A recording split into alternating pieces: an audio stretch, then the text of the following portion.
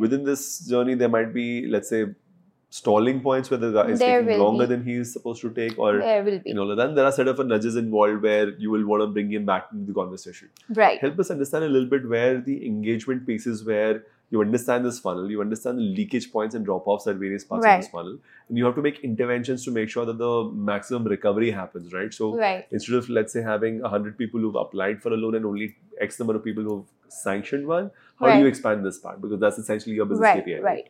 So one quick thing, in the lending space, what usually happens, even if everything goes smoothly, right, because we do require certain documents to be uploaded, it's not necessary that the user will have those documents handy. Sure. Very honestly, which that's is a structural the first problem which you can't solve for.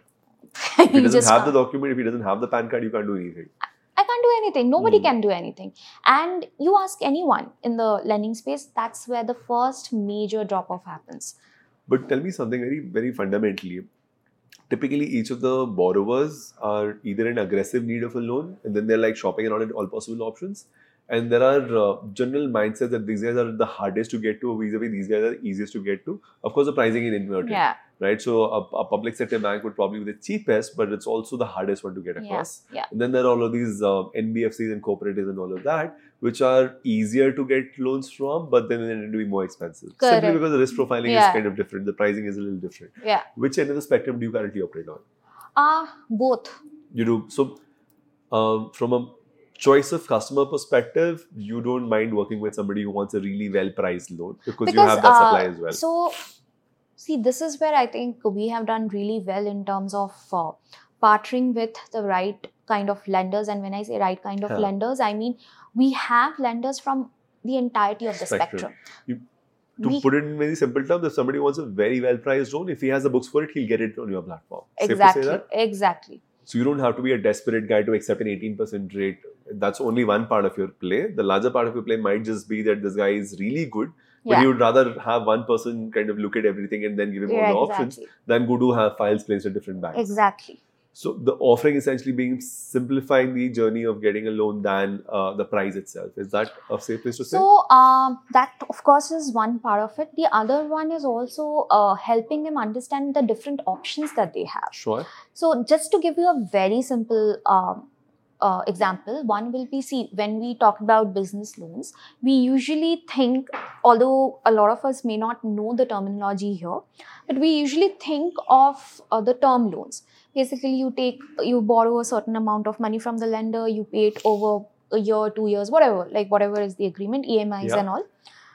There is also something called, and this is very, very simple, bill discounting.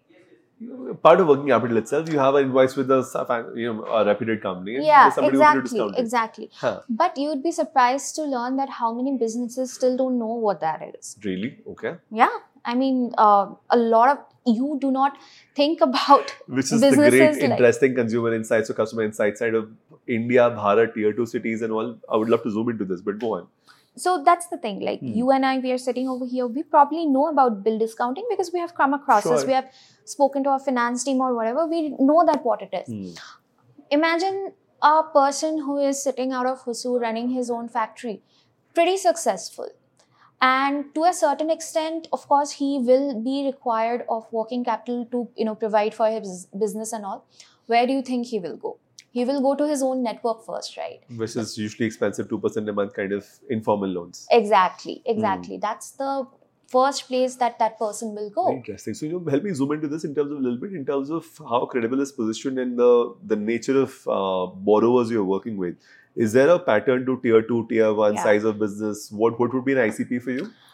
So for me, the ICP, see, again, you need to understand we are still in our learning phase and pretty much year 1 we have completed.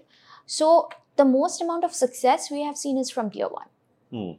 And Bombay, Delhi, Bangalore, these 3 being the most successful cities as of now. But that's also because the digital penetration itself is high. And you might think of it as superfluous, but that's exactly what happens.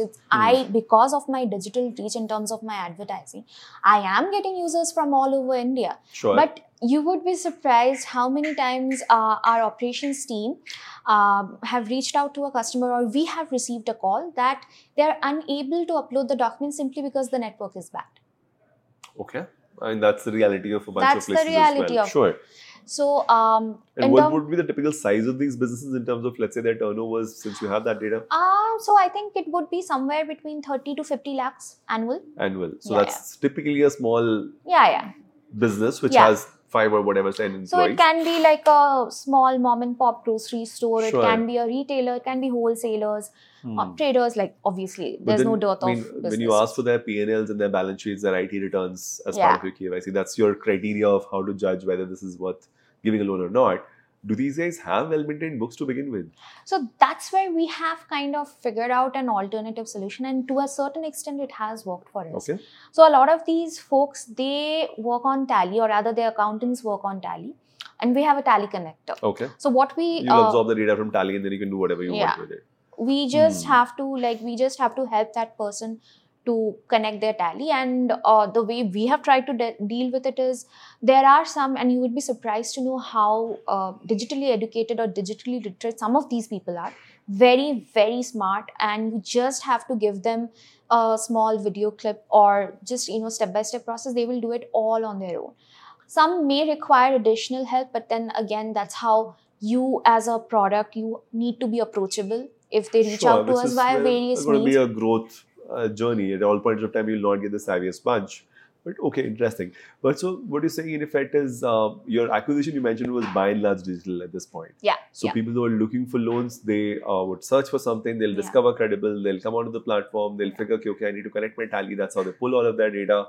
And they're not very touchy about sharing this data with you because they want the loan. Yeah. So once they connect their Tally, you have all of their data put together, joining with their CIBIL. Now you have a profile to send to their lender. The lender now makes an offer based on what he sees. And now what happens from a user journey perspective? So the confirmation comes from us only, because obviously the user on their profile, they will get to see that loan has been sanctioned and disbursed. So so it's actually going to get sent to his bank account directly without much ado. Okay. No hassles. So pretty straightforward. They will be communicated time to time.